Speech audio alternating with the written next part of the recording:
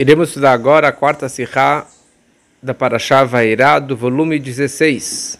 Como costumo dizer, mas nesse caso especificamente é extremamente importante você abrir o Humash com Rashi em português, do Veshinantam, da Parashá dessa semana, que se apega sobre o capítulo 8, Pasuk 1 e Pasuk 2.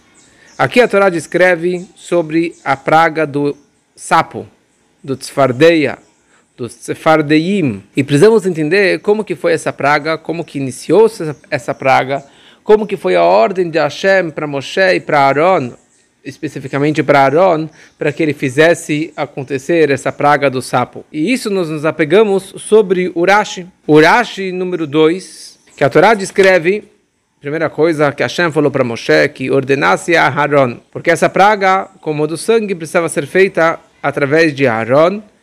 Então a Torá descreve que ele estendesse, que apontasse o cajado em sua mão para os rios, canais, reservatórios, e Ve'ha'al et atzefardeim al eretz Mitzrayim. Ve'ha'al, e faça subir, e faça as rãs emergirem sobre a terra do Egito. Ou seja, que a ordem de Hashem para Moshe foi que ordenasse a Aaron, Ve'ha'al, que faça as rãs emergirem sobre a terra do Egito. Só um detalhe importante que a gente vai ver depois sobre isso. Ve'ha'al et atzefardeim, que faça emergir os sapos, as rãs, no plural, tzefardeim. Pasuk 2, Aaron estendeu o seu cajado sobre as águas do Egito. Vatal hatzefardeia. Vatal, e a rã emergiu, o sapo subiu. Está aqui escrito no singular. Vatal hatzfardeia. Vatechas teres Mitzrayim, e cobriu a terra do Egito, toda a terra do Egito. E a Torá continua descrevendo como que os sapos foram para cá, entraram na casa do faraó, nos fornos e etc. E a Torá descreve como que foram milhares e milhares de sapos que cobriram toda a terra do Egito. Com certeza que eram milhões e milhões de sapos e de rãs. Vem Urashi sobre Vatal Hatzefardeia, subiu a rã e a rã emergiu. E Urashi fala o seguinte, eu vou ler em hebraico e em português, porque para a gente entender essa Sihá, o Rebbe se apega sobre cada ponto e cada palavrinha e cada letra e cada pontuação das letras deste Rashi aqui. E o Rashi traz para a gente duas explicações. A primeira explicação é a explicação do Medrash. E a segunda explicação é o Pshutó, a explicação Pashut, a explicação significado simples. A primeira explicação, Tsefardeia achat haitá. Originalmente era um sapo só.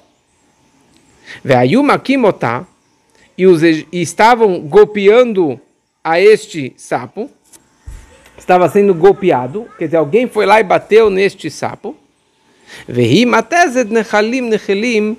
e este sapo, esse sapão, ele foi se subdividindo em muitas saparias. Saparias é o coletivo de sapos. Então essa é a explicação do Medrash. Ou seja, fala Urashi que foi um sapão só que subiu do Nilo, e depois as pessoas bateram nele. Urashi não fala quem bateu. Outros lugares, a Gemara descreve que foram os egípcios que golpearam esse sapão, e cada golpeada ele acabava ele acabava se subdividindo em vários e vários sapinhos, e assim que todo o Egito ficou repleto de sapos. Vem Urashi e continua uma segunda explicação. O Pshutó Yesh Lomar. O Pshutó quer dizer a explicação simples. Yesh Lomar, devemos dizer que Sherutz Atzfardeim Kore Lashon Yechidut. Pode-se dizer que o grupo de sapos, o coletivo de sapos, está referido no singular.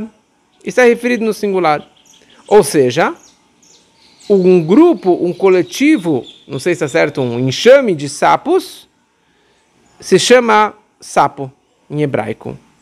Da mesma forma que quando a Torá descreve sobre o piolho mais para frente, na próxima praga, a Torá descreve Vatehi Akinam Aleres Mitzrayim, que o Kinam estava sobre a terra do Egito. Toda vez a Torá descreve como Kinim com Hirik, com pontinho embaixo, que significa no plural os piolhos, mas a Torá descreve no versículo 14, Vatehi Akinam, e o piolho foi.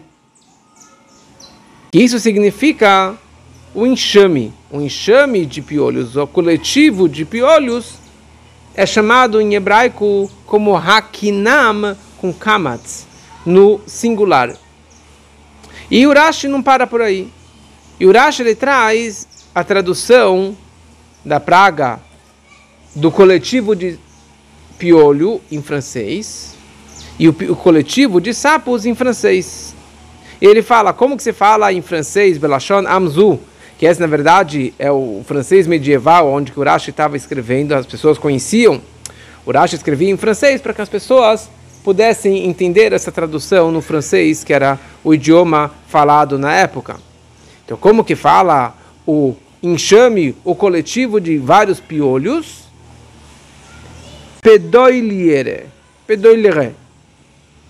E assim também, Vatal, Hatzfardeia, quando a Torá descreve que o sapo subiu, Ahã emergiu, coloca no singular, porque Grenoirle, em francês medieval, assim que se fala também, o grupo de sapos se descreve como num singular. Isso que é o nosso Rashi. Então, aparentemente, fala o Rebbe, o que o Rashi quer explicar para a gente? Porque a Torá descreve Vatal Hatzfardeia, porque o sapo subiu, Ahã emergiu, no singular. Porque aqui você tem milhões e milhões de sapos que estavam saindo do rio, do Nilo. Então, por isso, o Rashi ele traz a primeira explicação do Medrash, que era um só sapo que subiu, e daí batiam nele, e daí saiu, ele acabou se dividindo em muitas saparias. Assim também a Gemara fala, e o Shmot Rabbah, o Medrash também fala isso. Por que está escrito no Lashon Yachid, uma linguagem singular? E a Gemara traz duas explicações. Rabbi Akiva fala que era um sapo e ele acabou se reproduzindo e preenchendo toda a terra do Egito.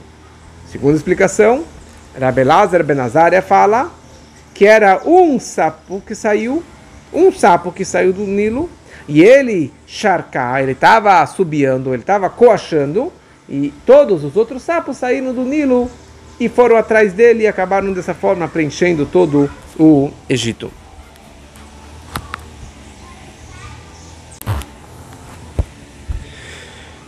Então precisamos entender, a explicação do Rashi é Pshuto Shel Mikra, explicação simples. E Akadosh Baruch Hu lo avid nisa lemagna, Deus não faz milagres à toa.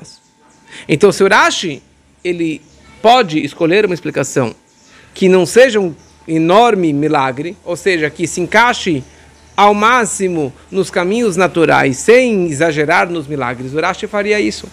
Então se é assim, por que o Rashi não traz a explicação que a Gemara trouxe? Poderia falar como Rabbi Akiva, que era um sapo, que ele acabou... como Rabbi Elazar ben Azaria, que era um sapo que saiu, e ele coachou, e dessa forma todos os outros saíram do Nilo. Algo natural.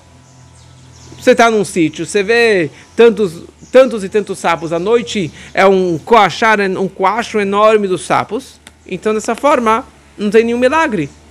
O Rashi poderia trazer a explicação do Rabbi Elazar ben Azaria. Ou o Rashi poderia trazer a explicação do Rabbi Akiva, que esse sapo se multiplicou e gerou milhões de sapinhos. Bom, é algo sobrenatural que um sapo vai gerar na hora milhões de sapinhos? Mas de qualquer forma é algo natural que um sapo se multiplica. Mas descrever que era um sapão, que ele foi batido e daí ele acabou criando em cada batida sapinhos, daqui é algo totalmente sobrenatural. E porque o Rashi realmente teve que trazer essa explicação do Medrash, não uma explicação mais lógica. E daí o Rashi ele traz a segunda explicação, que o resumo dela é que Hatzfardeia representa o coletivo de muitos e muitos sapos. E daí ele traz o detalhe do quinim, do piolho, que o coletivo de quinim também é isso. E a pergunta é muito simples. Se o Rashi é Pshutó Shel Mikra, o Rashi deveria trazer primeiro a segunda explicação, que descreve Pshutó, que literalmente a Tzfardeia significa o coletivo de vários sapos, e pronto. E depois ele traz a explicação do Medrash, que é algo totalmente sobrenatural, que era um sapão, que foi batido e acabou se subdividindo. Porque o Rashi inverteu a ordem de importância, deveria primeiro colocar a explicação simples, ele colocou isso aqui em segundo lugar, e em segundo lugar ele deveria trazer o Medrash, ele colocou isso aqui em primeiro lugar. Também precisamos entender essa segunda explicação do Rashi, que Hatzvardeia significa o coletivo, um enxame, um grupo de muitos e muitos sapos. Assim, por quê? Da onde você me inventa isso? Que a palavra Hatzvardeia significa um grupo, um enxame, um coletivo de muitos sapos. Porque o sapo é igual a todos os outros bichos. Ou seja, se ele fosse diferente em todos os sentidos, então você poderia me falar que realmente a Hatzfardeia representa isso. Mas não é algo comum de se explicar dessa forma, não aparece em nenhum outro lugar. E se para o Rashi é tão óbvio isso, precisamos entender, quando a Torá fala Hakinam, sobre o Kinim, sobre o piolho, então é óbvio, e o Rashi ele escreve só uma palavra, Harechisha, ou seja, o coletivo de muitos piolhos significa Hakinam. Mas o Rashi não deixa isso aqui tão simples sobre o sapo. O Rashi não fala, olha, Hatzfardeia significa Harechisha, significa o coletivo, o grupo de muitos sapos. E o Rashi faz todo um pilpul, toda uma interpretação assim meio que apertada, da mesma forma que em relação ao piolho tem essa linguagem no singular, então Yesh Lomar, eu posso também tentar interpretar que isso se aplica em relação ao sapo. E daí ele traz a explicação em francês, mais uma explicação em francês, porque não seria mais simples falar, olha, é assim que é e pronto. O coletivo de sapos é Hatzfardeia, ponto final. Porque o Rashi realmente precisa entrar em todos esses detalhes. Então, os Sefer Zikaron e alguns outros comentaristas, o Malbim, eles interpretam sobre a palavra Hakinam. Hakinam é o piolho. Porque piolho em hebraico é um piolho, no singular é Kina. No plural é Kinim. Com Hirik, com dois Hiriks. Mas a Torá modifica uma vez e fala Vatehi Hakinam. Kinam, Hirik e depois Kamatz. Vatehi Hakinam. Porque em relação ao fato que a Torá modificou no piolho e descreveu Hakiná, daí a explicação é óbvia, que significa um grupo de piolhos, Rechishat Hakinim. Mas em relação ao sapo, não é tão simples você falar dessa forma. Porque Tzfardeia é sapo. E Hatzfardeia é o sapo. Não modificou nem na pontuação, nem numa letra, em nada. Para você simplesmente falar que Hatzfardeia significa o coletivo de muitos sapos. Repetindo. Kinam é o coletivo de piolhos. E a pontuação está modificada. E isso representa o fato que são vários piolhos, que é o coletivo, que é um enxame de piolhos. Já em Tzfardeia, Tzfardeia é um sapo, Tzfardeim são vários sapos, e Hatzfardeia significa um sapo. Então, literalmente, eu não posso interpretar que Hatzfardeia significa um coletivo de sapos. Por isso que o Rashi ele traz uma linguagem assim, o Pshutó Yesh Lomar, poderíamos interpretar sobre o sapo da mesma forma que se aplica em relação ao piolho. E uma prova disso é o francês. Porque no francês, sim, existe uma linguagem do coletivo de sapos. E que ele fala que é grinulira. Grinulira. Isso é em francês, o coletivo de sapos. Mas grinuliri significa um sapo. Olha só a perfeição do Rebbe no francês também. Grinuliri é um sapo. Grinulira é o coletivo de vários sapos. Então daqui é uma prova dessa ideia que a Hatzfardeia eu posso interpretar que é o coletivo de vários sapos.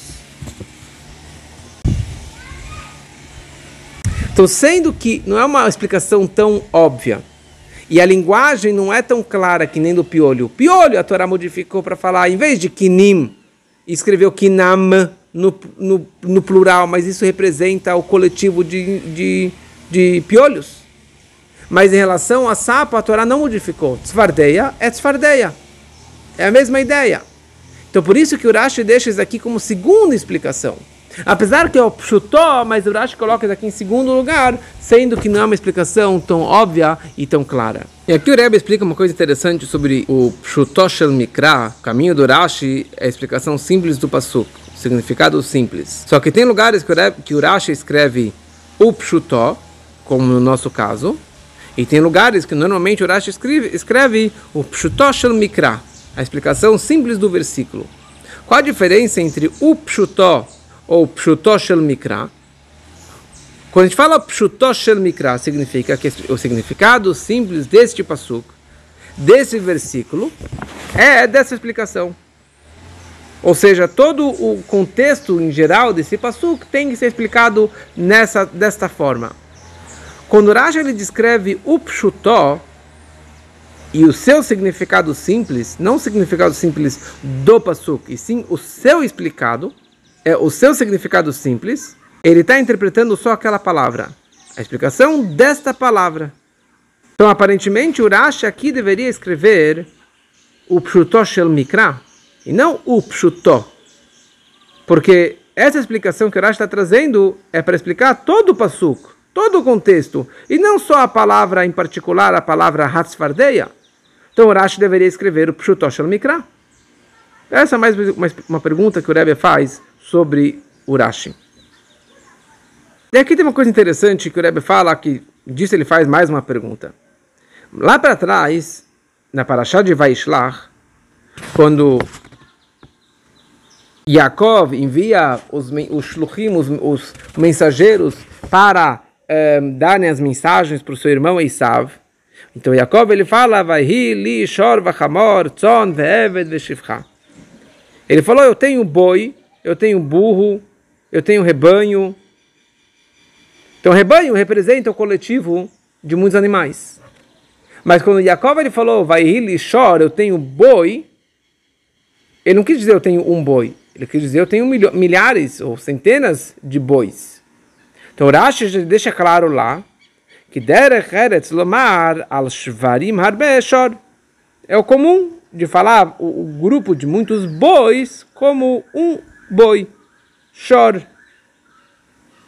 Ou seja, você pode chamar múltiplos dessa mesma espécie numa linguagem singular, no nome da espécie. Como que é no inglês? Many fish. Muitos peixes, no inglês, é fish. É do singular. Many deer. Muitos veados é deer, no singular. Porque a espécie de peixes junto, muitos e muitos peixes, se chama fish. Muitos e muitos veados se chama deer. E assim também a Torá está nos ensinando que shor significa o grupo, um coletivo de muitos bois. Então o Rashi poderia falar, olha, hatzvardeia significa um grupo de sapos. Por que o Rashi não fala dessa forma? Simplesmente falando, olha, muitos sapos é chamado como tzvardeia. Então muitos comentaristas falam que o Rashi não poderia falar isso. Por que não? Porque nessa parashá a Torá descreve 10 vezes hatzvardeim, tsefardeim, tsefardeim, no plural, no plural, no plural, no plural, e uma vez a Torá descreve e modifica e fala hatzvardeia, um sapo. Então daqui nós deduzimos que não quer dizer o grupo de sapos, porque o grupo de sapos ele chama como tzfardeim no plural. Mas aqui ele quer falar que alguma coisa aconteceu, neste caso, na criação dessa praga, que foi um só sapo. E é isso que o Rashi ele fala, olha, foi um sapo só.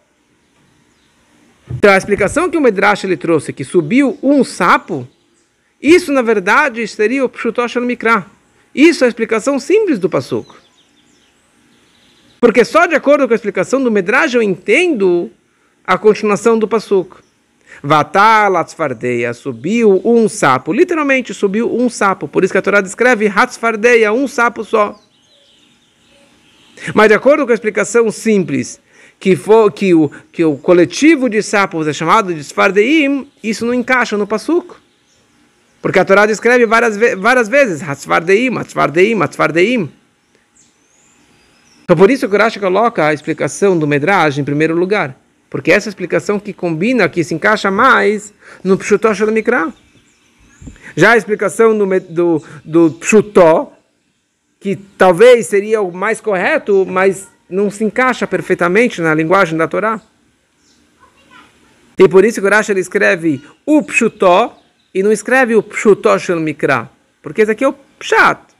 É a explicação Pashut, explicação simples. Mas não é a explicação simples Shel Mikra do Pasuk, da história daqui da Torá. E a pergunta seria, por que a segunda explicação do Rashi é melhor, ou seria mais pshutó, do que a primeira explicação do Rashi? E aqui começa a explicação do Rebbe, como que o Rebbe consegue enxergar toda a Parashá e todo o Rashi de uma forma tão simples. O Rebbe fala o seguinte, aqui tem uma pergunta na explicação dessa história. Hashem ele fala para Aaron, que netet yadcha b'matecha veha'alet hatzfardeim, faça rãs, sapos, no plural, emergirem do rio. Veha'al, faça emergir. Diferente de como foi na praga do gafanhoto, que a Torá descreve, netei yadcha l'eretz mitzrayim, vayal arbe. Os gafanhotos vão subir sozinhos, vão subir sozinhos por conta própria. Ou seja, aqui a Torá está falando como que você, Aaron, deve fazer essa praga acontecer. Não simplesmente estendendo o seu bastão, mas você tem que fazer de uma forma que você tem que fazer que os sapos subam. E a pergunta é, como que ele fez isso acontecer na prática? Porque ele nem fez subir tantos sapos, ele nem fez subir, e ele nem fez subir vários sapos, ele fez subir só um sapo. Então, será que Aaron ele falhou nos detalhes da forma de cumprir a ordem divina? Então, por isso que o Rashi ele vem e fala... Batiam naquele um sapo que subiu do rio, e ele se dividiu em várias saparias. E apesar que Aaron ele trouxe mas na prática esse ele se subdividiu em várias saparias. Ela na verdade ele acabou se aspergindo. Da mesma forma que você pega um bastão e você bate no rio, você bate no Nilo, ele vai aspergir água. Você não está criando nova água, você está aspergindo água, uma água já existente. Então, quando batiam naquele sapo ele estava se subdividindo, ele estava se aspergindo em vários sapinhos. Por isso que o Rashi ele omite que foram os egípcios que bateram, que não me interessa quem bateu. O ponto é que Aaron ele fez a missão dele. Aaron ele fez subir um sapo que ele se subdividiu em vários sapinhos. Por isso que o Rashi não traz a explicação do Rabbi Akiva, do Rabbi Elazar ben Azaria, que um sapo estava coachando e vieram todos os outros. Que se um sapo ele estava se subdividindo, se multiplicando no Egito. Porque se fosse essa explicação, Aaron ele não fez a missão dele. Aaron ele trouxe só um sapo. E os outros foram feitos através do próprio sapo, mas não que Aaron fez a missão dele. Hashem falou para ele, você tem que fazer os sapos subirem. Então, por isso que o Rashi ele fala que era um sapo, Ele fez um sapo subiu, que ele se subdividiu em vários e vários sapinhos. E por isso que ele omite quem que fez. Porque se ele escrevesse que os egípcios bateram, então eles fizeram a shlichut, e não foi Aaron que fez a shlichut. Então o Rashi ele fala, batiam, e dessa forma ele acabou se dividindo. Então como que na prática aconteceu isso? Então a ordem de Hashem para Aaron, Veha'al et hatzvardeim, faça os sapos subirem, ou Vatal hatzvardeia, e a rã emergiu. Podemos explicar de duas formas. Primeira forma, Vatal hatzvardeia significa que o sapo, ele se subiu, ele foi por conta própria. Ou que Vatal hatzvardeia significa que ele causou. Um sapo que saiu, ele Vatal hatzvardeia, ele conseguiu elevar e emergir outros sapos do Nilo. E essas são as duas explicações do Medrash. Dois detalhes no Medrash que o Rashi trouxe. Então, a primeira coisa, o Aaron, ele trouxe um sapo, e um sapo, ele trouxe e ele causou que outros sapos também saíssem do Nilo. Então, daqui podemos explicar. Vatal hatzvardeia, subiu, o sapo significa um sapo. E Vatal hatzvardeia significa matezed nechelim, que este sapo dividiu em vários e vários sapinhos, que um sapo, ele acabou criando vários outros sapinhos. Mas sendo que aqui são dois detalhes que você vai explicar sobre a mesma palavra, Vatal hatzvardeia, Vatal, então isso não é pshutó, isso daqui é mais medrash. Por isso que o Rashi ele conclui falando que isso aqui é o medrash. E depois ele traz a explicação do pshutó, que é o coletivo de sapos, por isso que é no plural. Por isso que o Rashi ele traz essa explicação do pshutó também, que representa o coletivo. Mas ele coloca isso aqui em segundo lugar, porque não se encaixa perfeitamente na linguagem da Torá. E com isso, resumidamente, concluímos a explicação das palavras do Rashi. E aqui o Rebbe traz, primeiro, Yeina Shel Torah, do vinho da Torá, ou seja, coisas maravilhosas da Hassedut para a nossa vida que podemos aprender.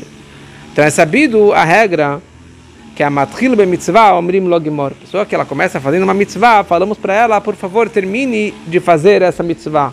Ou você tem as forças de terminar essa mitzvah. Como que a Gemara descreve vários e vários onashim, castigos de uma pessoa que começou a fazer uma mitzvah, tem a capacidade de concluí-la e ele não concluiu essa mitzvah, então ele tem uma lista de castigos e de punições. E principalmente quando você vai dar um shiur, você vai começar a ensinar alguma coisa para uma outra pessoa, tem que ser de uma forma que veila mishpatim asher tasim lifnehem, você tem que expor perante aquela pessoa, tão exposto como uma mesa exposta, que a pessoa ela consiga já comer e mastigar, entender toda aquela ideia. Você não pode parar no meio da ideia, você não pode parar no meio do seu shiur, no meio da sua explicação. Essa é uma ideia, que a matchil be mitzvah omrim lo gimor. Mas por outro lado,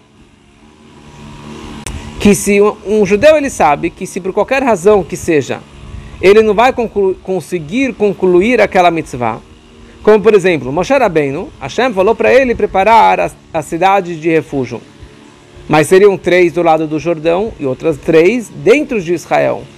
E Moshe Rabbeinu, sabendo que não iria entrar em Israel, ele poderia dizer, bom, já que eu não vou fazer as 6 cidades de refúgio, então não vou fazer nenhuma. Não. Moshe ele falou, eu consigo fazer 3 cidades, então essas 3 eu vou fazer. As outras 3 eu deixo para Yeshua fazer. Por quê? Porque mitzvah shefshar leikaimai kaimen, uma mitzvah que você pode cumpri-la, cumpra. Não deixe para depois. Ou seja, nós temos aqui 2 opostos. Por um lado, se você começou uma mitzvah, você tem que concluí-la. Mas por outro lado, tem situações que você deve começar uma mitzvah, apesar que você não vai conseguir concluí-la, você deve fazer o seu melhor para fazer o início daquela mitzvah.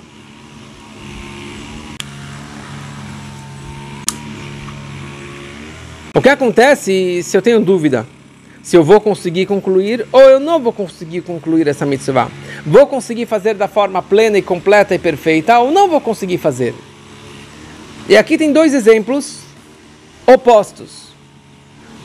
Sobre tzedakah, você está em dúvida se você deu, se você não deu, se você concluiu os 10%, se você não concluiu os 10%. Então a regra é todo aquele que aumentar em tzedakah, ele é louvado, ele é elogiado. Agora, na mitzvah de Malkot, de chibatadas, a Torá descreve que seriam 40 chibatadas. Mas a Torá fala, Lo Yosif, Pen Yosif. Não acrescente, talvez ele vai morrer. Por isso, que ao invés de dar 40 chibatadas que a Torá descreveu, os Chachamim instituíram que virassem Lametet, 39, ou seja, 40 menos uma. Por quê? Porque Pen Yosif, talvez ele vai morrer. E se a pessoa morre, então aquele que deu a chibatada, o Chacham que deu a chibatada, ele vai morrer, ele vai ser punido. Então, por isso, diminuíram. Na dúvida, diminui. Na tzedakah, na dúvida, você aumenta. E isso podemos ver no nosso Rashi. A primeira explicação do Rashi, que Aaron, ele fez Halet Atzvardeim. Ele fez a primeira parte, ele fez um sapo subir, e ele acabou se multiplicando depois. Ou seja, Hashem falou para ele, Hal vatechaz teres Mitzrayim, faça subir e faça cobrir toda a terra do Egito. Então Aaron, ele fez só o começo. Ele fez só a primeira metade. Ele fez subir um sapo que acabou se multiplicando e posteriormente acabou encobrindo toda a terra do Egito. Ou seja, ele só matril b'mitzvah. Ele começou a mitzvah, mas ele não concluiu ela. Mas, de acordo com a segunda explicação do Rashi, que ele fez todos os sapos saírem e todos os sapos cobrirem o Egito. E Atzvardeia significa o coletivo, o grupo de vários sapos. Então ele, na verdade, fez a segunda parte também. Ele concluiu a mitzvah. Toda a terra do Egito foi coberta com os sapos por causa do trabalho de Aaron, a atividade de Aaron, ou seja, que ele fez a mitzvah por completo.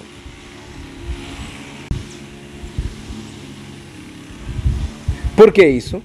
Porque sendo que o sapo era uma das pragas e epidemias sobre o Egito, sobre os egípcios, então, Bepshutó, ele precisava concluir ao máximo, fazer por completo, a praga por completo contra os egípcios. Agora, se o sapo veio para dar uma lição de moral para o faraó, que ele fizesse uma drachá, falar, bom, se os sapos obedeceram à vontade de Deus, então eu, faraó, também devo obedecer à palavra de Deus. Isso se chama um medrash, isso significa um drash, uma interpretação. Então ele poderia fazer, de acordo com o medrash, só fazer um sapo, e que eles batessem, e que eles se multiplicassem. Mas não precisava fazer a mitzvah por completo, de acordo com essa explicação, porque era só uma drachá que era necessária aqui, para que o faraó aprendesse a lição de moral. Ou, em outras palavras, se você explica a Torá de uma forma do drash, de medrash, de interpretação, então assim também devo interpretar a ordem divina, faça os sapos subirem.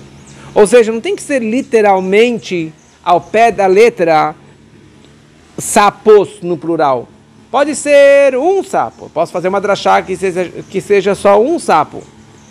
Por quê? Porque já que aqui uma ideia de malkot, de castigos, de malkot, como falamos antes, então quando que é malkot, os sábios falaram, você tem que fazer a menos.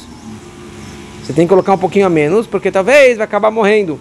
Ou seja, não tem que ser ao pé da letra, não tem que ser explicação até o final, não precisa fazer com todos os mínimos detalhes. Faça a sua parte e o restante vai...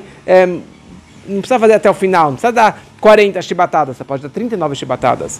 Aaron, tire o sapo, um sapo do mar, do Nilo, e o resto vai ser feito também. Ou seja, não precisa se apegar no pshutó, você pode se apegar só no medrash, no madrashá. E com isso, conclui a ideia do Yeina Shel Torah, do vinho da Torá, do que podemos aprender desse Rashi. E aqui o Rebbe traz uma horá, um ensinamento, uma lição para a nossa vida, dessas duas explicações do Rashi.